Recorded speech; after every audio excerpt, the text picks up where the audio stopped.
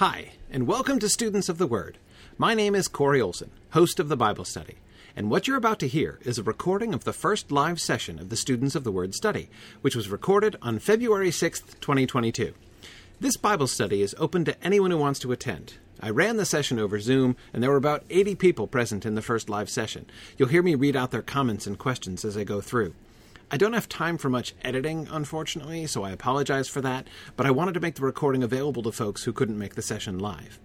This first session is mostly introductory explanations and groundwork, but we do in the end get several words into 1 John 1:1, which I think is pretty good progress, actually. In any case, here we go. Welcome to Students of the Word. Students of the Word is the sort of name that I've given to the study as a whole. And the name Students of the Word is designed, it means two different things, right? On the one hand, of course, it is very common, in the Christian community to talk about the Bible as the Word. And so we are all students of the Word. This is a Bible study, right? We're going to be studying the Bible together. But of course, Students of the Word also has a separate meaning. The word student, most people are familiar, Christian and non-Christian alike, familiar with the word disciple, very prominent word in the New Testament, Jesus's disciples. But of course, the word disciple, it means student. We don't use the word disciple much anymore in that context. It has achieved a much narrower meaning in modern English, but the word means student, and so students of the word also means disciples of Jesus, the Word, as he is called, and we'll get into that relatively soon here, talking about 1 John. So that is, kind of partly declaring my intentions here, that, and I'll get to some of that. I've got a bunch of emails this week already from folks asking questions and wanting me to kind of clarify what we're doing and what we're not doing here. So that's what I want to start off by doing here. I need to lay some groundwork and explain the parameters of what we're going to be doing, what I'm going to be doing and what we're not going to be doing in this discussion, just to kind of put everything on the table for everybody so everybody knows where we're coming from. It does mean I'm not sure how much of the text we're going to get to today. I do hope to make a start on the text, but as those of you who know me will know, I'm not in a hurry to get through the text. So it'll be all right. Whenever we get to it and however much we get to, we'll also be good. I see a couple comments about would it be possible to set up a discussion somewhere for in between? Yeah, I'm thinking about that. I'm kind of doing this as I go along in some ways, but yeah, Chris, I'd really like to be able to do that. So I'll work on that and keep you posted. My first project is going to be to set up the asynchronous delivery channels for people. I am going to be posting recordings of our sessions here so that people can listen to them after the fact or watch them after the fact. So we'll see how that goes too. Haven't posted my own podcast episodes in many years, so we'll see how that goes. Anyway, so let me start with the what we're not doing here portion of my introductory material. First, let me just say, I'm not a Bible scholar. I'm no expert. I don't even know Greek.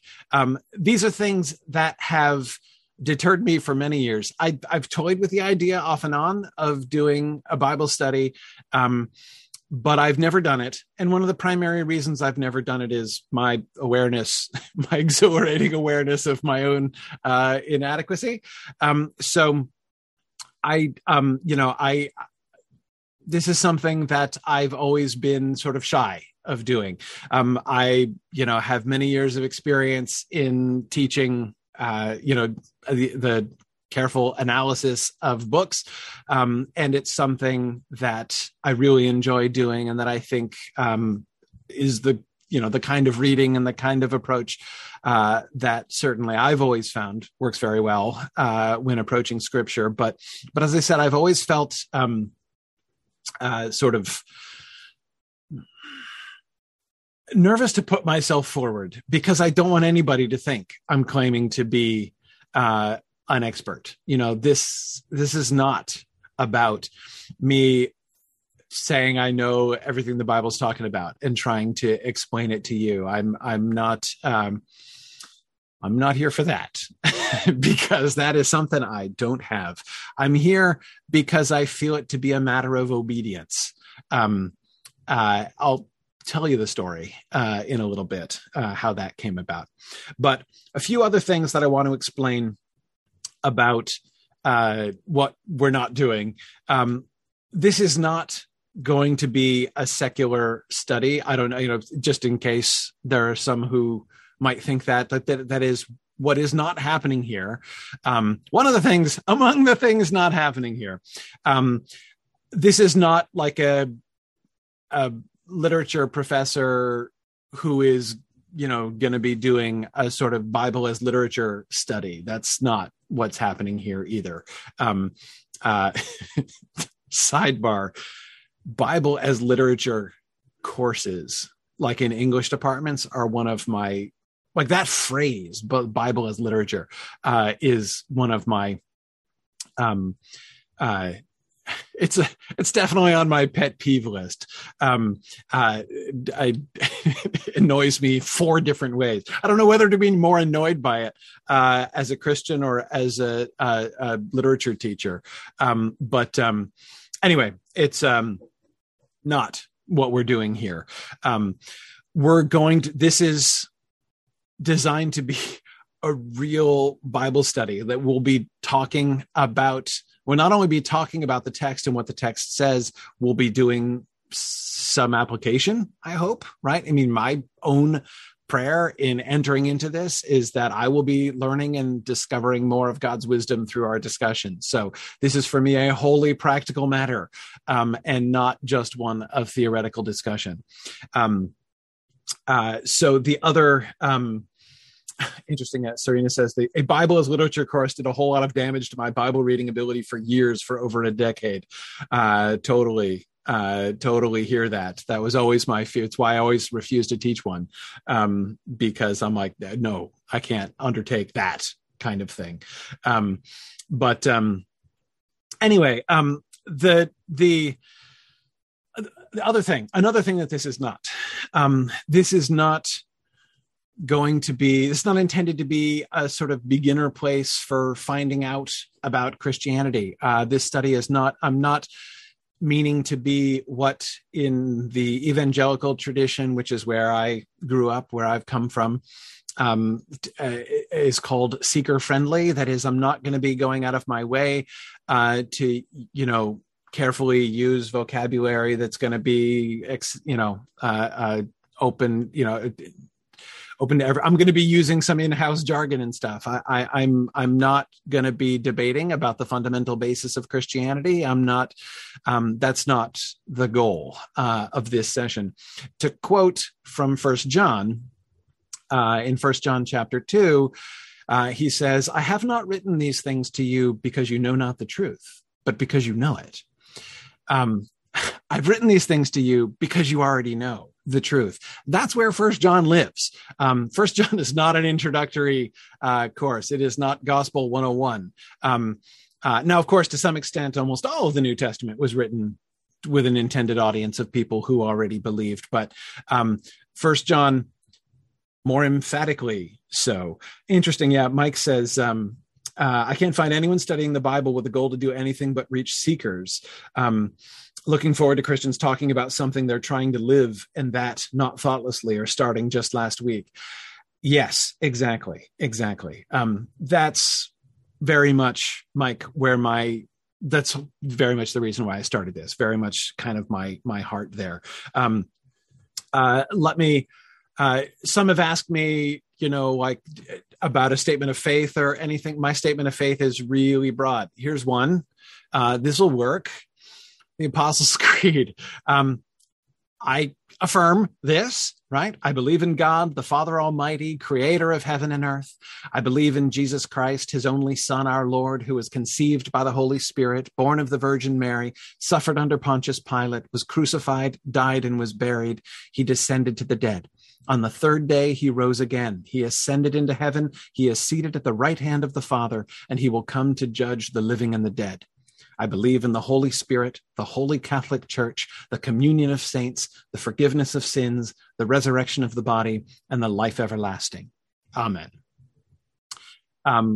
I affirm these things, but what's more, this is the starting point. I don't have any concrete plans to defend or explain any of these things that are in here. I'm going to be starting from the assumption that the people who are involved in this study accept these. Now, keep in mind, this doesn't mean just because I say I'm not trying to exclude anybody either. Anyone is welcome to follow along and watch this and participate in our discussion. What I'm trying to say is I'm trying to talk about what our conversation is going to be on, right? So if you were to be somebody who has no experience whatsoever with Christianity, or, you are, a non-believer in Christianity and want to, discuss or debate these things, I respect that. I really do respect that. But it's just, this isn't going to be that place. Maybe we can meet again on a different place, in a different time, and have those conversations.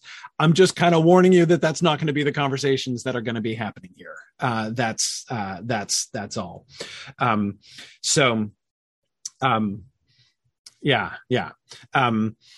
Anyway, so I'm just wanting to be explicit about this. And let me add one last thing. The last thing that I'm not going to be doing is I don't want to be engaging in any kind of purely sectarian debate. That is any debate, based on different doctrinal or denominational views or standpoints.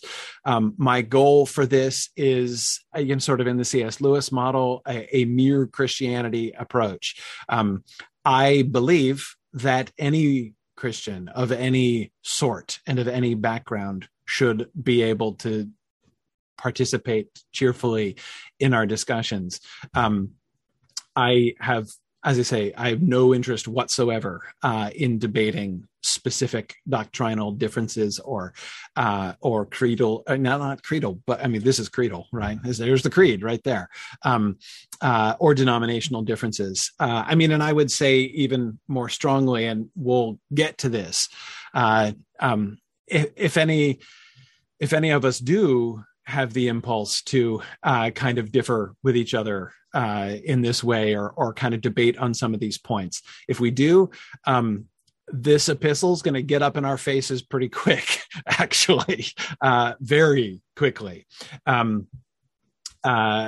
because that's something that John is going to engage with very, very soon.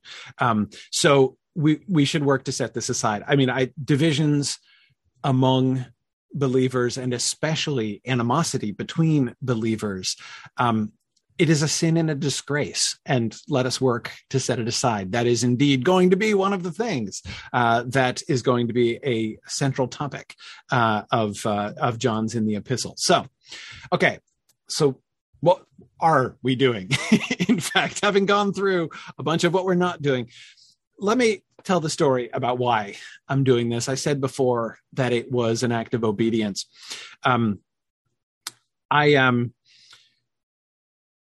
As I said, my own background is evangelical, sort of vaguely Baptist flavored evangelical, I guess is how I would describe it. My own kind of upbringing and tradition. And Mike, exactly as you were pointing before, most of the sort of effort within that tradition, the evangelical tradition that I come from, is on making Christians, right? On convincing people to believe in Jesus and to give their lives to Jesus. But what then? What happens then, right? And this is something that I have myself been very convicted about lately. I've been kind of reading and thinking and praying a lot about this. And yeah, Christopher says, not just there, the Methodists are terrified of our shrinking numbers. Yes, exactly. Right. Footnote. I personally think that if one judges the success of one's church by the number of people sitting in the pews, I think maybe we're doing it wrong. But anyway, praise. You've exactly anticipated my next slide, which is the Great Commission, right? So like, what was it that Jesus told us to do? Right. And it was only relatively recently that I kind of was sitting down with this, and I was reading some things, and this just kind of hit me really hard. This is from the New American Standard. And Jesus came up, and this is the end of Matthew, of course, Matthew 28:18. And Jesus came up and spoke to them, saying, all authority has been given to me in heaven and on earth. Go therefore and make disciples of all the nations, baptizing them in the name of the Father and the Son and the Holy Spirit, teaching them to observe all that I commanded you. And lo, I am with you always, even to the end of the age. Jesus doesn't say, go out and make converts, right? Like go out and like increase membership lists, go out and, like get people to sign the form, or like, get them to pray the sinner's prayer, then like cross them off the list and focus on other people, right? That's not what the Great Commission is. Notice at the beginning and at the end, he talks about teaching, right? Go therefore and make disciples. That is students, right? Make students of all the nations, teaching them to observe all that I commanded you. And I don't know about you, but I look around the modern Christian church and say, what do I see? Do I see lots of people doing everything that Jesus commanded us? No, not so much, right? Not so much. So maybe we should do this more, right? Maybe this is something, maybe this should actually happen. Aidan, that's a really interesting observation. Aidan says, I'm from a vaguely Baptist-flavored evangelical background also, and I've always felt a little out of place as someone terrible at evangelism. Me too. I've always been terrible at evangelism, and I've always felt on some level like kind of a failure because I don't try to, convert the diner waitress that I'm talking to or whatever. Like where I'm eating, you know what I mean? Like there's that kind of model, right? There's sort of that kind of ideal that's like what it means to be, like a spirit-filled Christian. And, Zach says at one point I started feeling like a used car salesman. Yeah, no, exactly. I was always super uncomfortable with that. So I've, as I say, I was doing a lot of reflection on this passage, on the Great Commission, and really sort of realizing, man, this is, all things considered, seems to be based on the empirical evidence, right? Seems to be something the modern church has not really done a fabulous job in executing, right? So again, I'm coming back to my story here, right? So I get to this point, right? And I remember that, so there's this one day when I was praying about this, and I was feeling full of conviction, but it was that safe kind of conviction, safe because it was safely sort of third person, right? It's, you've probably been there before, right? Where like basically what I was praying was like, oh yeah, I see this need, right? I see this need, this really need, the church, that's my favorite, right? The church needs to do something about somebody needs to do something about this, right? This is really, this should happen. And then, I'm praying and then I'm like, wait a second. You know what I mean? I'm supposed to do so. So then I go through this, second stage, right? In the prayer where I'm like, well, see, the problem, and it grieves my spirit. It really does grieve my spirit that I just I don't what can I do? Right? What am I supposed to do about this? I'm like, I'm not a pastor. I'm not like, I have no standing in any church. I've not even been a regular member of a church, especially since the pandemic.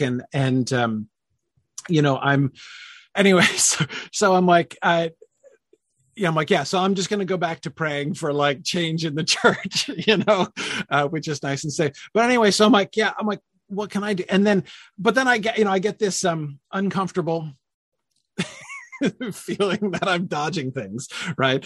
And so I confronted it, and I'm like, God, I don't understand. What am I supposed to? I'm like, what can I possibly do? What can I possibly do to have any impact on this?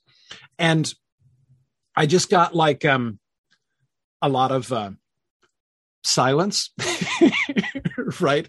I mean, like I had the vague impression that God was just kind of looking at me like this, like sort of waiting. And then I'm like, yeah, okay. So, right. I mean, I suppose I kind of have been working for 12 years on like teaching online and reaching audiences around the world. And I guess in theory that could be kind of applied in this sort of general direction.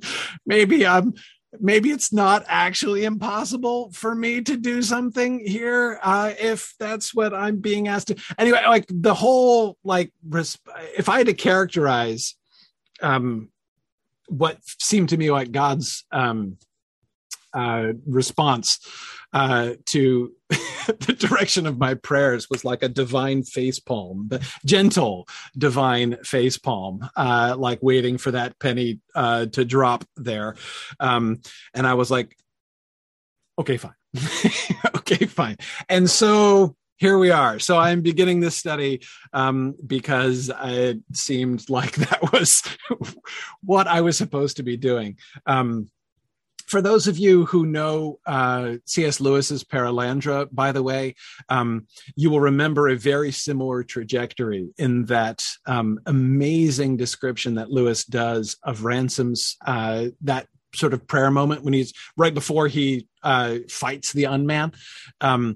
And the similar kind of like ways in which he's trying to escape and gets cornered and feels the answer coming towards him. I have always felt that passage in that book captures that authentic experience of kind of confronting calling like that. Devorah says that passage is so uncomfortable. Oh my goodness. Yeah. It's yes. Uncomfortable in some very speaking ways. But anyway, so that's why I'm doing what I'm doing. So what are we going to do? How have I responded and what am I planning? We're going to talk about 1 John. What we're going to do is what I do. We're going to look at the text. We're going to look at the text carefully. For those of you who haven't been in studies with me, this is not going to be brief. There are 105 verses in 1 John, and I'll be surprised. I will be very surprised if we're done discussing this within a year. If I can contrive to discuss 2 verses per session, it's going to be, I think, a lot. Because not only are we going to be discussing, we're going to be applying. We're going to be discussing. We're going to be like discussing. We're sort of sharing and stuff as well. So there's more to be done than merely the analysis of the text, of course, as well. I know 2 verses a session does seem like kind of reckless speed, Serena. I agree, but we'll see. Who knows? Maybe I'll end up going faster than I think. That doesn't usually happen, but who knows? Maybe it'll be the first time. I chose 1 John, as I said on my little webpage, I chose 1 John because I don't understand it. It was very soon after soon after I had started sort of reflecting on the Great Commission and thinking about some of that stuff, that I started reading First John, and I was drawn to it for exactly just because I don't understand it. I never understood it, and so I came to it saying, "All right, I want to read through this carefully." I went there because I had been. I went there because I had been deciding. In my own Bible reading, I'd been doing a lot of sort of big picture reading, like reading through whole books and, like reading through the Bible end to end, that, like a few chapters a day and that kind of thing.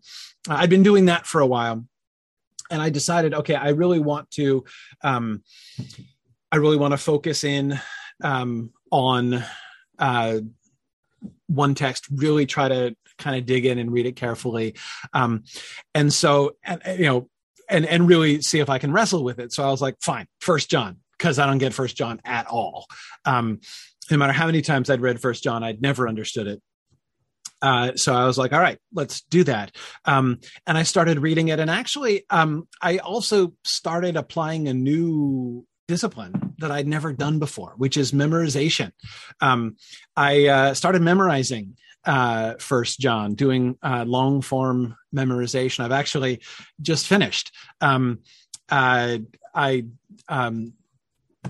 It's, by the way, awesome. I strongly recommend this. The way I did it was I just I started memorizing a verse a day, just one verse a day.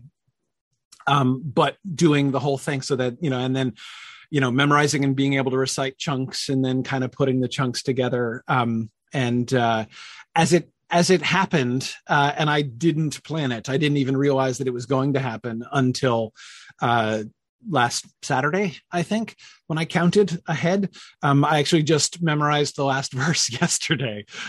So I've been, going through carefully and memorizing it. Strongly recommend long form memorization. It's a really cool thing to do in lots of ways. It's been a really remarkable study of discipline. But anyway, so as I was going through First John myself, reading it and thinking about it and memorizing it, I immediately saw how much fun this would be to discuss together. And this was one of the other things that made it very, very difficult when I was trying to fend off the calling to start the Bible study. I was one of the things that made the fending off very difficult. It was that I was going through First John, and as I was going through, I was getting really excited. I could see how much fun it would be to discuss this together. There was still a lot that I don't understand. There's still a lot I don't understand, but I could see I could see just how to do it. I'm like, okay, this is where we're going to be. Oh, James, great question. Approximately how long per question? That's a really great question. My goal is to I'm going to 5:30 is going to need to be my hard stop. I'm going to kind of play things by ear between 5 and 5:30, basically, in that range. Probably because it's the way I am, I'll probably go more towards 5:30, but 5:30 is my cutoff. I'm the cook. I have to feed my family. So, I have to go at 5:30. But James, thank you for asking that. Meant to mention that earlier. Anyway, let me, exactly. Bible study might make one late for supper, John. You're exactly right. But hopefully that doesn't mean it'll be too uncomfortable. When I talk about First John, I'm not going to be talking really much at all about the historical context of the book. If I were giving like a sermon or even a series of sermons on First John, I'd probably do that, provide some context. But that's not what we're going to be doing here at all. And let me explain why that is. I'm not saying it's never relevant. I'm not saying it doesn't matter. But a little bit of Olson exegetical theory here. Never start a text thinking that you know what the answers are likely to be, because if you do, you will always find those answers. You'll always see what you're looking for in a text, always, in any text, no matter what it is you're looking for. You can always find it if only you look hard enough, right? So a problem is say, for instance, I were to start talking about like the Gnostic heresy in Asia Minor in the first century, and how this epistle, might have been trying to address that. Notice how, like, if we talked about that in detail and went into lots of stuff that, the Gnostics around this time were teaching this. And so John was probably trying to, kind of correct some of those errors and things. Well, then we'd be looking for those things now, wouldn't we? Right. We would approach the text knowing what we should expect to find when we get there. Right. And we're not going to do that. Right. We're not going to. Again, I'm not saying it's never relevant. The biographical context of the author, the historical context of the work. That's rich material for further study. Right. But it is very much my conviction as a book teacher, right, that you have to start with knowing the book. If you don't, if you go to those kinds of historical application questions without first having wrestled with the text itself and knowing well what is in the text, you're going to have a hard time even kind of approaching or examining those questions. Same thing with secondary sources. I'm not going to be bringing in secondary sources. I'm not going to be talking about commentaries and that kind of thing, because the same thing applies there. You can read a very learned commentary, and there are many brilliant people who have written brilliant things about this book. And I hope that you will read some of those things eventually, but we're not going to do that here. We're not going to bring those to the text, right? We're not going to be looking at the text through the lens of other scholars who have also looked at the text. We look first at the text, and then we shall find ourselves equipped to read and evaluate the work of those scholars, because then we will be able to know better what they're talking about and what they're referring to. And you will find that your reading of, once you've wrestled with the text in depth yourself, you will find your reading of those commentaries enormously more fruitful than it was before. It's very hard to, when you don't know a text at all, you should never start with a commentary. You should never, ever start with a secondary source. Always start with the text. Because if you don't know the text, the commentary is always going to become like a Cliff Notes, basically, right? It's going to be telling you before you've read the text what it's about. And so when you read the text, guess what you're going to see? You're going to see that, right? So I'm not going to be doing commentaries. We're not going to be bringing in secondary sources. Now, there's one thing, which is, there's one sort of area of scholarship that I think is really important to bring in, and we'll be doing this in some ways, in various ways as we go, and that is like historical and cultural linguistics. That is, when we're reading the text carefully, there will be many times when we need to be thinking, what does this word mean, right? There are going to be lots of times we're going to be asking the question, what does that word mean? And we need to make sure when we ask that question, we don't just mean, what does it mean in English in the 21st century, right? This word that we're getting in translation. We need to be making sure that we're thinking about, like, what does this word mean at the time, right? When they said this, so you let me give one really, really simple non-First John example, right? Genesis 1:1, right? In the beginning, God created the heavens and the earth. Well, let's take the word earth for instance, right? What does the word earth mean when the word earth is used in Genesis chapter 1, verse 1, right? When a modern person, a modern English reader reads the English word earth in the English translation, almost inescapably, we're thinking about the planet, right? Maybe even the globe, but almost certainly the planet, right? But of course, there is no way that the author of Genesis 1:1 was thinking of the planet. That wasn't a concept. That wasn't even a vague idea of the planet. And so again, we want to be careful when we're reading these texts that we're not reading them as if they were written yesterday, because they're not. These are ancient texts. And we need to make sure that we're thinking about them in context. I said at the beginning, I don't know Greek, and I don't. But we're going to be looking at the Greek. I have a fun. I'm fortunate. I don't know Greek, but I have friends that do, and so at several points we're going to be looking at an interlinear translation here. So this is the Greek text. This is from BibleHub.com, by the way. Really awesome. This is the best online interlinear I've ever seen. Many thanks to James Tauber for recommending it to me.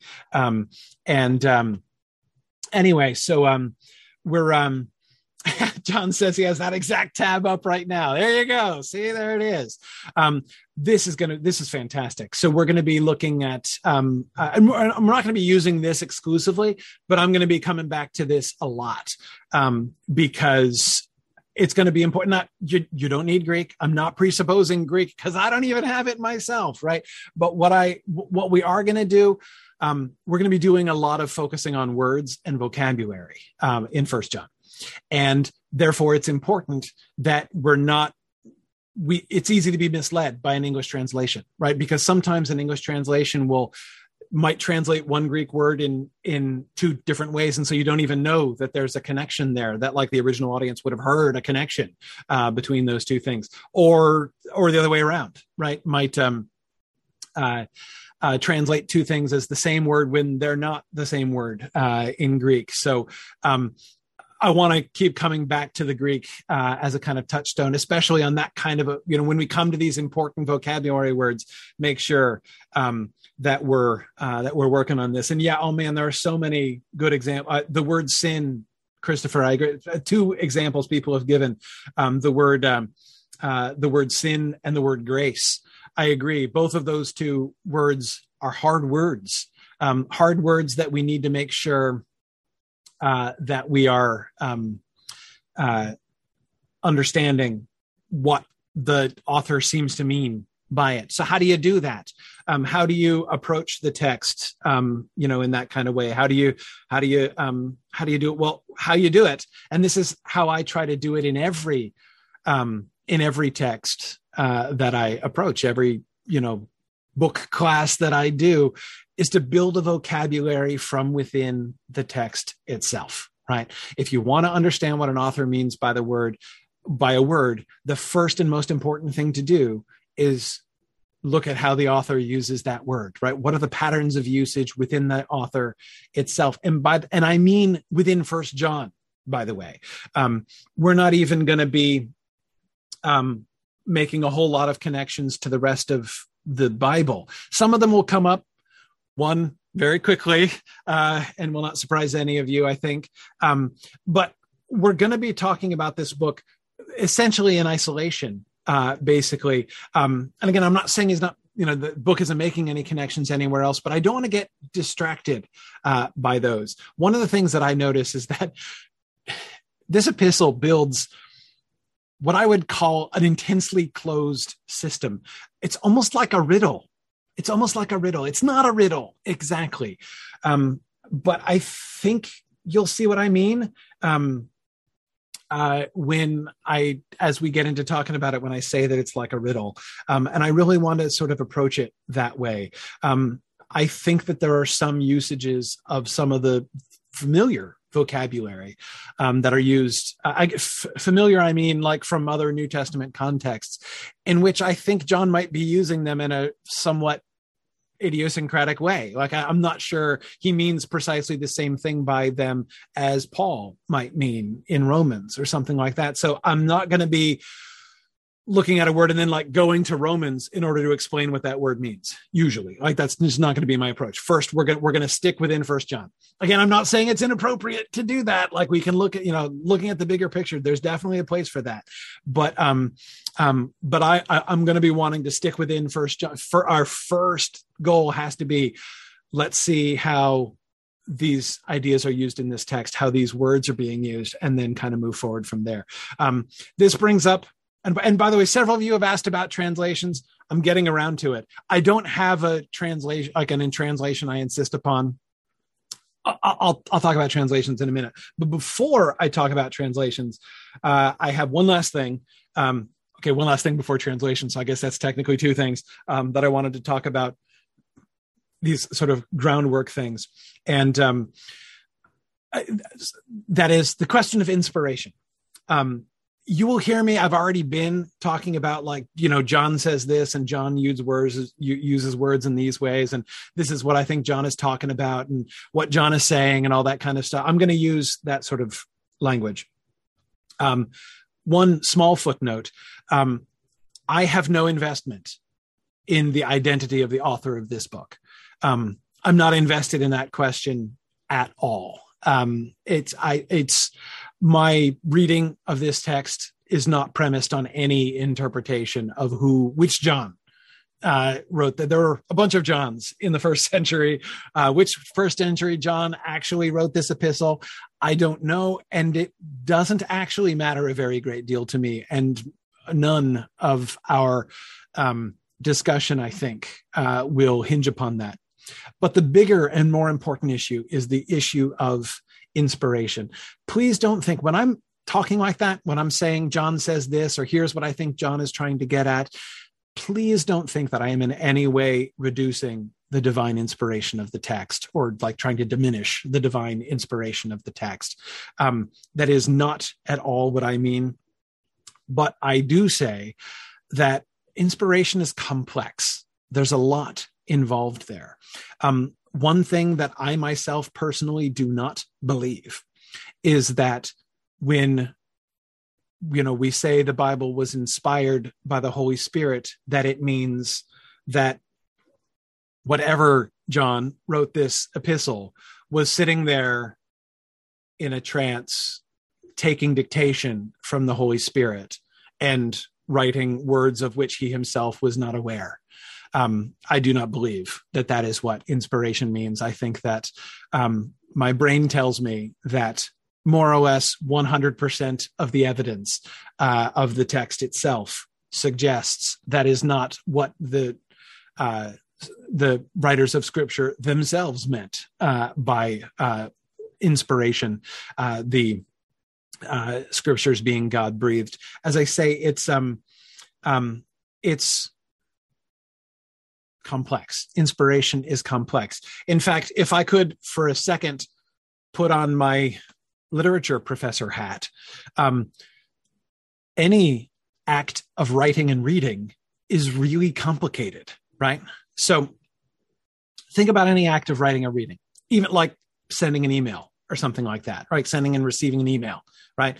You've got a whole bunch of things that are at play in any act of writing and reading, right? You start with what the author wants to say, right? The author has something in his or her head that they want to say, right? And then you have what the author actually writes in an attempt to express that thing in his or her head, right? And that's not necessarily going to be exactly the same thing as was in his or her head, right? And then you've got the thing that we read and that the thing that we receive, what we understand from what we've read, that which is not necessarily the same thing as either one of the first two things, right? Then there's more. There's things that we can perceive in what is written that was not necessarily the author's intention to convey to us, but was conveyed to us through the writing, can objectively be shown to have been conveyed to us by that writing, even though it wasn't the point that the author was trying to make. And then in addition, there's all of the different kind of meanings and applications of what we understand in our situation based on where we are and who we are and what we're thinking about. All that's true with any act of reading, right? With any act of reading, all of those things are true. And what I believe about inspiration, the inspiration of the Holy Spirit, is that the Holy Spirit is involved in every one of those steps along the way when it comes to the scriptures. That this, yes, did the scripture inspire the ideas of what was to be said? Yes, I believe that. Did the Holy Spirit inspire the writer who sat down to convey those ideas? Yes. Did the Holy Spirit, does the Holy Spirit convey ideas through the writers that the writer wasn't aware of? Yeah, I sure think that that's possible. You see that happening in secular authors writing secular things. I think it's very, very possible there. And of course, it's not just the writer who is inspired, right? The very same Holy Spirit who was with whichever John it was who wrote this book, whom from now on I shall call John, is with us as we read, right? And as we read and interpret, and as, we hear things that are important for us to hear at this moment on this very day in our lives. And so with that, actually, let's pray. Holy Spirit, I pray that you would be with us, that you would bless this reading and this discussion, that you who were with John when John wrote, will be with us as we read and discuss together. Thank you, Father. All right. And with that, let us look at the opening passage and let's talk about translations. So, translation is always a challenge, right? We're going to be working with English translations. All translation is an act of interpretation, always. It's absolutely inescapable. Whenever you have a translator, you have a person or a group of people standing in between the text and the audience, right? And I'm very grateful to them, right? Because without them, there would be this gulf of language that I don't understand between me and the text, and I wouldn't be able to read it at all. So I'm of course far from saying that it's a bad thing, but the problem is you can never just be a window, right? You can never just be allowing, as a translator, you can never just be a window. You can never just allow the reader to read straight through you and perceive the text as it is. It isn't possible. You always have to make choices when you're deciding what English word or phrase to use to render a particular Greek word or phrase. You are always making choices, and those choices have interpretive ramifications. You can't avoid that. But there are degrees of this. There are very different philosophies and approaches to how you interpret a text, especially how you translate the Bible. There are some translations of the Bible that set out to be as literal as possible, just taking the Greek and as much as they can turning it into English. The problem there is that sometimes it ends up sounding like gibberish. It can be really hard to understand and really hard to read because Greek is not English and doesn't work through things syntactically and grammatically like English does. And so there's even when you're doing that, you're still making choices. So again, it's not possible. I'm not saying that there are some that have, that are perfect. They're not perfect, but they are setting out to minimize the interpretive intervention. And there are others that go the other way. There are others, I don't want to say that they're trying to maximize the intervention, but their goal is to not tell you what the text says, but to tell you what they think the text means, to do sort of full-on interpretation. Let's look at two quick examples. This is from the New American Standard Bible, and if there is a default translation I'm going to use, it's going to be this one. This is from the 1995 edition of the New American Standard. And I'm using it because of all modern English editions, it is one of the most absolutely literal, as we'll see when we compare it with the Greek in places. So this is the more literal New American. Let's just read the first couple verses of 1 John 1. What was from the beginning, what we have heard, what we have seen with our eyes, what we have looked at and touched with our hands concerning the word of life. And the life was manifested, and we have seen and testify and proclaim to you the eternal life which was with the Father and was manifested to us. So let's look at those same two verses in this is the classic example. Let's look at, let's look at the Message, right? The Message is the classic example of the opposite extreme, right? Here's the Message translation. From the very first day we were there, taking it all in. We heard it with our own ears, saw it with our own eyes, verified it with our own hands. The word of life appeared right before our eyes. We saw it happen. And now we're telling you in most sober prose that what we witnessed was incredibly this. The infinite life of God himself took shape before us. Now, I am not saying that that's a bad translation. I'm not saying that's a bad translation. I could quibble with some things. What I am saying about it is it's a very particular translation, right? The original text, when you're doing this kind of thing, when you're kind of investing there's a very particular story that you're telling, right? There's a lot of choice going on here, right? Or rather, choice is being made by the translator, and the reader is being deprived of choice, right? Take the very first phrase there. From the very first day, we were there, taking it all in.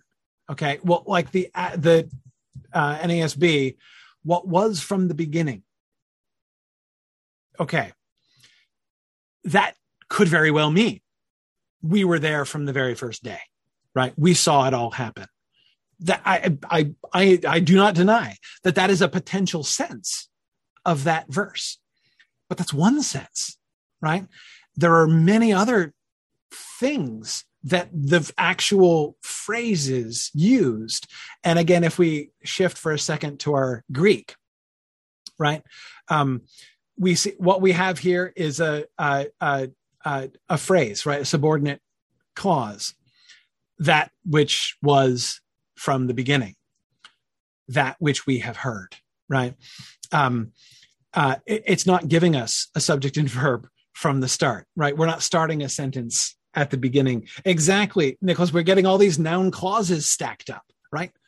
What's John doing there? Why are we getting all this stack of clauses, right? What's he building? Well, again, many things are happening there. But of course, if we're reading the Message, we're not even going to know that opening phrase from the beginning, it's a tolerably important opening phrase in the Greek, right?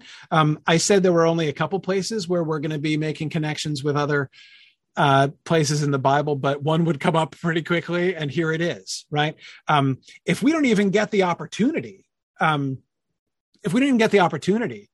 hear the echo of John 1:1 and Genesis 1:1, I would argue we as readers are kind of being deprived of an experience that the text seems very interested in giving us, right?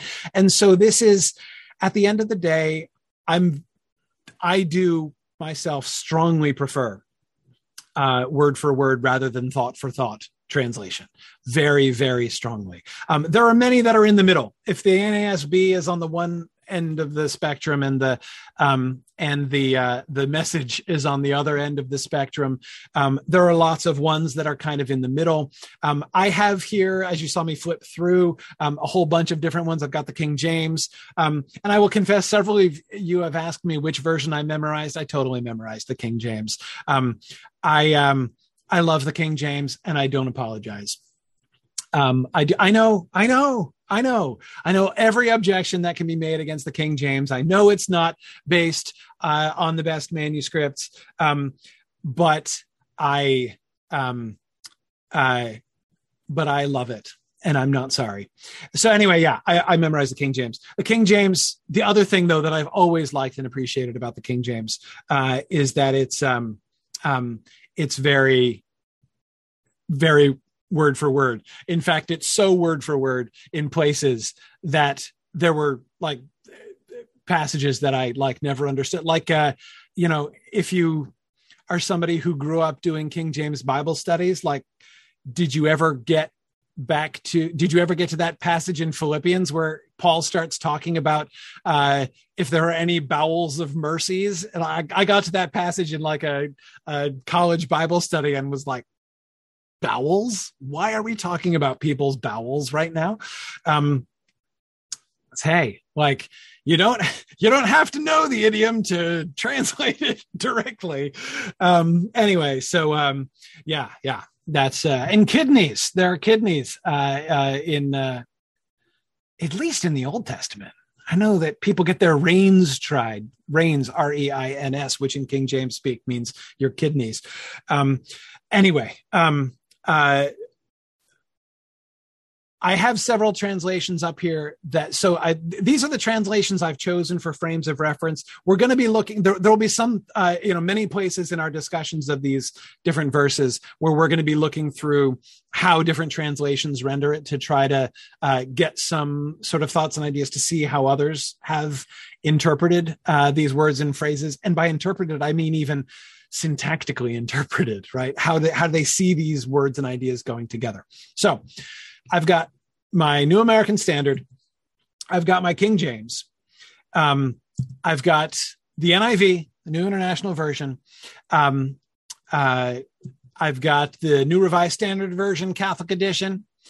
I've got the Contemporary English Version, which is different. And I've got the Message. So there we go. They're not on a spectrum in order, by the way. The New Revised Standard doesn't really fit on the side of the spectrum in which it seems to be sort of clustered.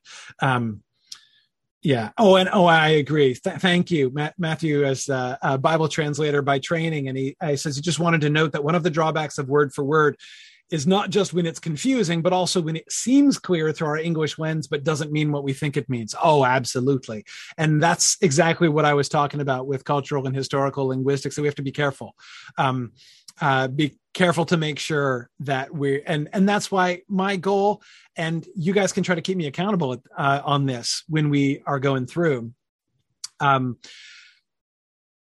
want to try to make no assumptions. Right. Try not to take for granted almost any of, there'll be some particles and basic verbs and things that we'll probably take for granted. But anyway, we're going to,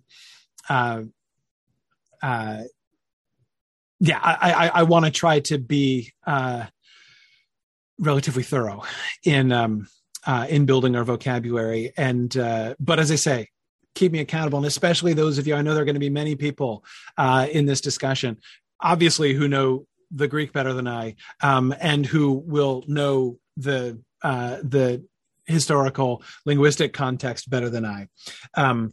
So that's, I will be cheerfully relying upon your advice there. Kate, I was really, I had to stop myself from like doing Kate, true story. I actually had the Douay Rheims like pasted into a slide. And then I was like, I can't justify it. The Douay Rheims translation is a phenomenally useful English translation. It's what I always quote when I'm doing medieval studies, or back when I was doing medieval studies, perhaps I should say more accurately, because the Douay Rheims translation is basically an English translation of the Latin Vulgate. So if you want to do an English translation of the Bible that medieval folks were actually reading, don't get a Greek translation. That's not what they had. They had the Latin Vulgate. And the Douay Rheims translation is a very faithful translation of the Latin Vulgate. So from a medievalist perspective, I'm so used to going to the Douay Rheims that I actually put it in and I'm like, we don't need the Dewey Rhymes. Anyway, Michael asks, do I read Latin? I did read Latin, but it's been years. My Latin is very rusty. As I've been reminded, my son Matthias is taking Latin this year at school, and it has been exhilarating trying to keep up with him and answer his questions, because it's making me realize how much I've forgotten. Anyway, okay. So we are going to, most of the time, be talking about, be using the New American Standard is going to be my default. But as I say, we're going to be kind of flipping around. All right, let's look at the beginning. It's 5:10 already, so we're getting close to the end, but I do want to begin. Let us start the initial process here of building our vocabulary and seeing what's going on. We're not going to read the first sentence because I don't think the first sentence ends until the end of verse 3. But let's read that first initial cluster of noun phrases that we were talking about. What was from the beginning, what we have heard, what we have seen with our eyes, what we have looked at and touched with our hands concerning the word of life. And the life was manifested, and we have seen and testify and proclaim to you the eternal life, which was with the Father and was manifested to us. Okay.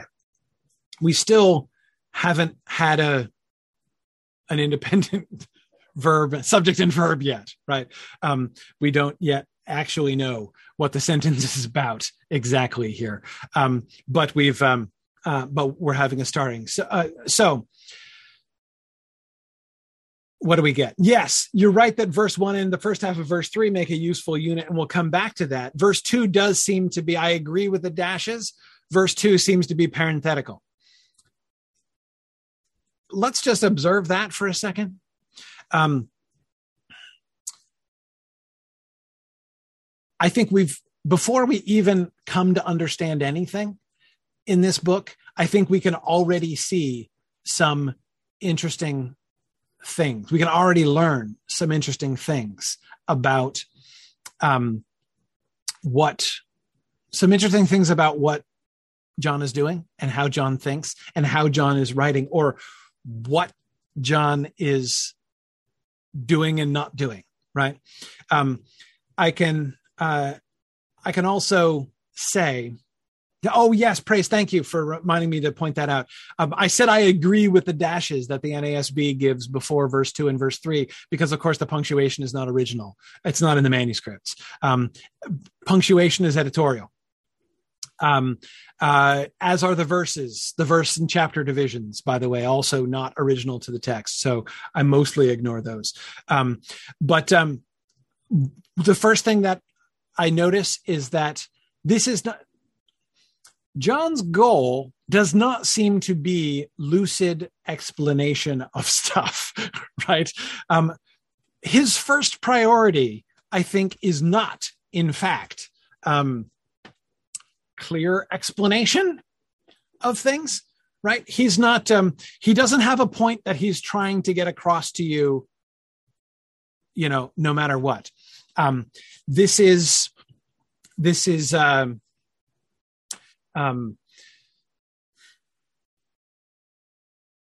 not straightforward. From the very beginning, I feel confronted with the fact that in order to understand this, I'm going to have to wrestle with this, right? This is not designed to be transparent. If I'm not willing to play John's game, I'm not going to get anything out of this. And by his game, that might seem a slighting way to say it, but I just mean, I think I'm supposed to. The impression I get right away is that if conveying information, lucidly and efficiently were his goal, I'd have expected a main subject and verb much sooner, right? But I'm not getting it.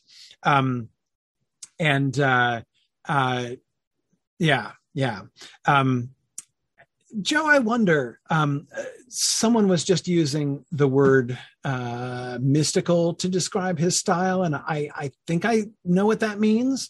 I think I know what you mean by that. Joe was just saying, could we say that John is using contemplative language, which is a similar, though not precisely the same word. Yeah, in the way that you're then going on to add, Joe, that you're required to ponder it. Yes, absolutely. This is not something merely to take in. This is something to contemplate, to consider. That's, I think, what I meant when I said that as soon as I started studying and memorizing, it felt like a riddle. That's what I mean. Like a riddle is something, if you see it right away, it's not a very good riddle, right? But why do that? Why write like that? Like, wouldn't lucidity be a good quality, right? If you're, trying to convey, you're trying to teach in this way. No, it wouldn't necessarily. What he has created, what he's written here, is something that we have to puzzle out. We have to think through. We've got to stop and take time and work this through. And again, it's one of the reasons why I wanted to do this epistle, because I really want to do this. And I know I can only really do it thoroughly, I think, when I'm doing it with other folks.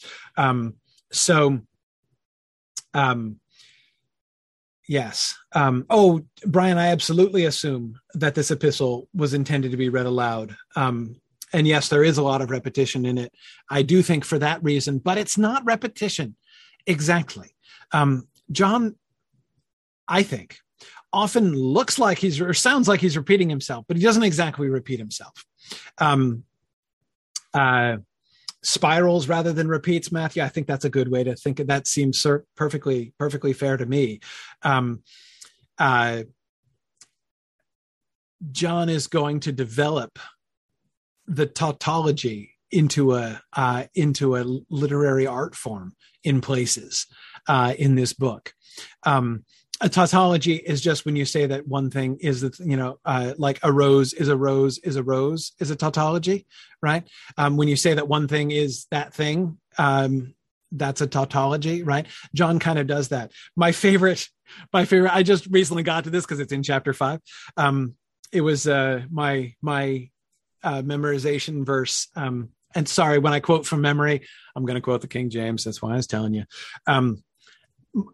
When I got to this verse in chapter 5, I just laughed and laughed. I was like, this is the most First John verse in all of First John, right? It's in chapter 5. He says, I have written this. I'm going to mess it up now, trying to recite it. I have written this to you who believe in the name of the Son of, who believe on the name of the Son of God, that you might know that you have eternal life, and that you might believe in the name of the Son of God. I'll do it again. I have written these things to you who believe in the name of the Son of God, that you might know that you have eternal life, and that you might believe in the name of the Son of God. And I was just like, that is John all over. I mean, that is John all over. We're going to get there. But you can see why it's going to be really important for us to build this vocabulary, right? To try to be able to sort of piece this stuff together. Now, you were right. John and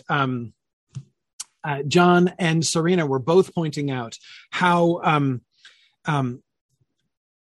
this epistle just starts in medias res, right? In the middle of things. It doesn't like, Paul's letters start with the salutation, right?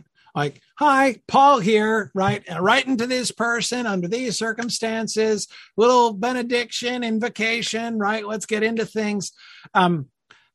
John does none of that, right?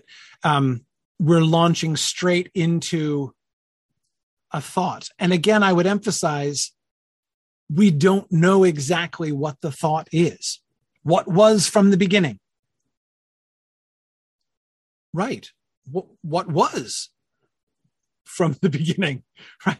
You tell me what was from the beginning, that which was from the beginning, what we have heard, what we have seen, what we have looked at, and touched with our hands concerning the word of life. We finally get something almost like an object of all of those verbs. Yeah, Mike, the beginning of what exactly? The beginning of this story? Like that is like, is it the beginning of, it could be like it said in the message, right? We were there from day one, right? We were there from the beginning. We saw it all happen. Like it could be that, right? It could be like from the beginning of, I mean, is he talking about the story of Jesus? Is this the incarnation we're talking about? Or Jesus's ministry? Is that what he's testifying about and telling us about?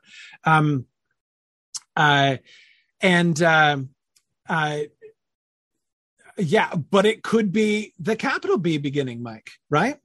What was from the beginning, like the very beginning, the beginning of all creation, right? Maybe from before creation. And again, notice by putting things this way, we don't have to choose. It doesn't have to be one or the other.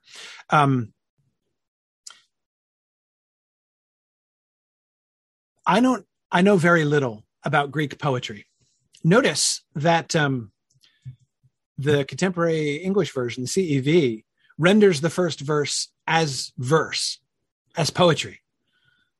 The CEV version, the word that gives life was from the beginning, and this is the one our message is about. Our ears have heard, our own eyes have seen, and our hands touched this word. Right? Notice the difference, though? The word that gives life was from the beginning. Well, there you go, right? John takes a long time to get around to anything like that, right?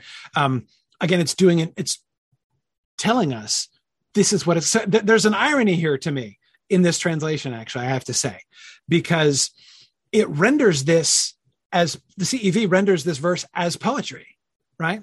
It formats it as poetry. But it's actually, I want to say with respect, sucking all of the poetry out of the actual word, the actual phrases, right? Like what is poetry?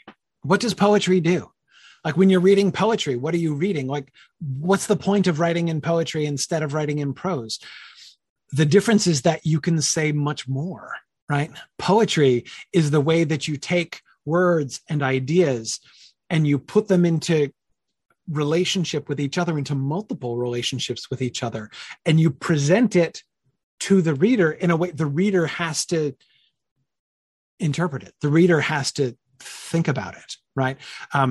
And to some ways it appeals not just to our mind, but also to our emotions, but it's not primarily a brain versus emotion thing. I mean, I'm talking about poetry versus prose here. It's also about the ways in which different meanings can be held in tension. If you're thinking about a particular word, right, and wanting to use that word in multiple senses, like as it might be arches, right, beginning. That's what we've got here. Arches, right? The chi is the like arches, I think. Yeah. Okay. Good. Thank you. And let me apologize profusely for my hideous attempts to pronounce Greek. I don't know how to do it. Arches. Yeah. There are multiple meanings that word can bear in this verse, right? He can convey, again, like those, as Mike, as you were asking, what beginning, right? Beginning of what, right? Lots of things, right? Is he talking about the beginning of the world, the beginning of creation? Is he talking about the beginning of what God made manifest to humans? Is he talking about the incarnation? Is he talking about Jesus' ministry and his gospel ministry? When he was walking around, is he talking about the beginning of his own experience? Right? I mean, like there are lots of potential beginnings that he could be referring to, and by putting it this way, he's not forcing himself or us to choose between them.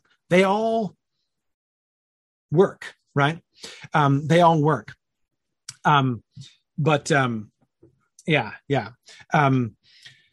Yes, Sarah, we are going to address the, I agree with you.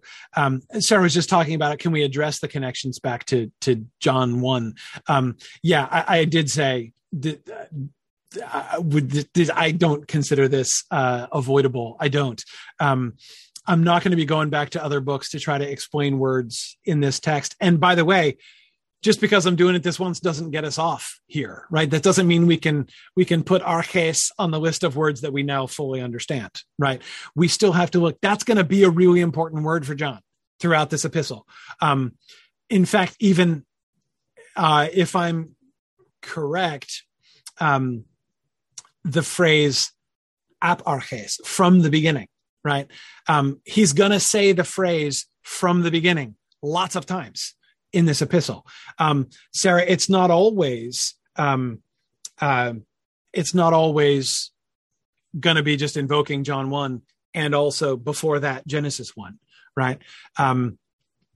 That again, that's not to say that's like, we can't take that as like a key, right? As that's when you see the word beginning, we should always be thinking of Genesis 1. Like that's not, we can't do it that way, right? I do think that that's invoked here. That which was from the beginning, right? We're beginning the very first word, and that's ho, right? Ho.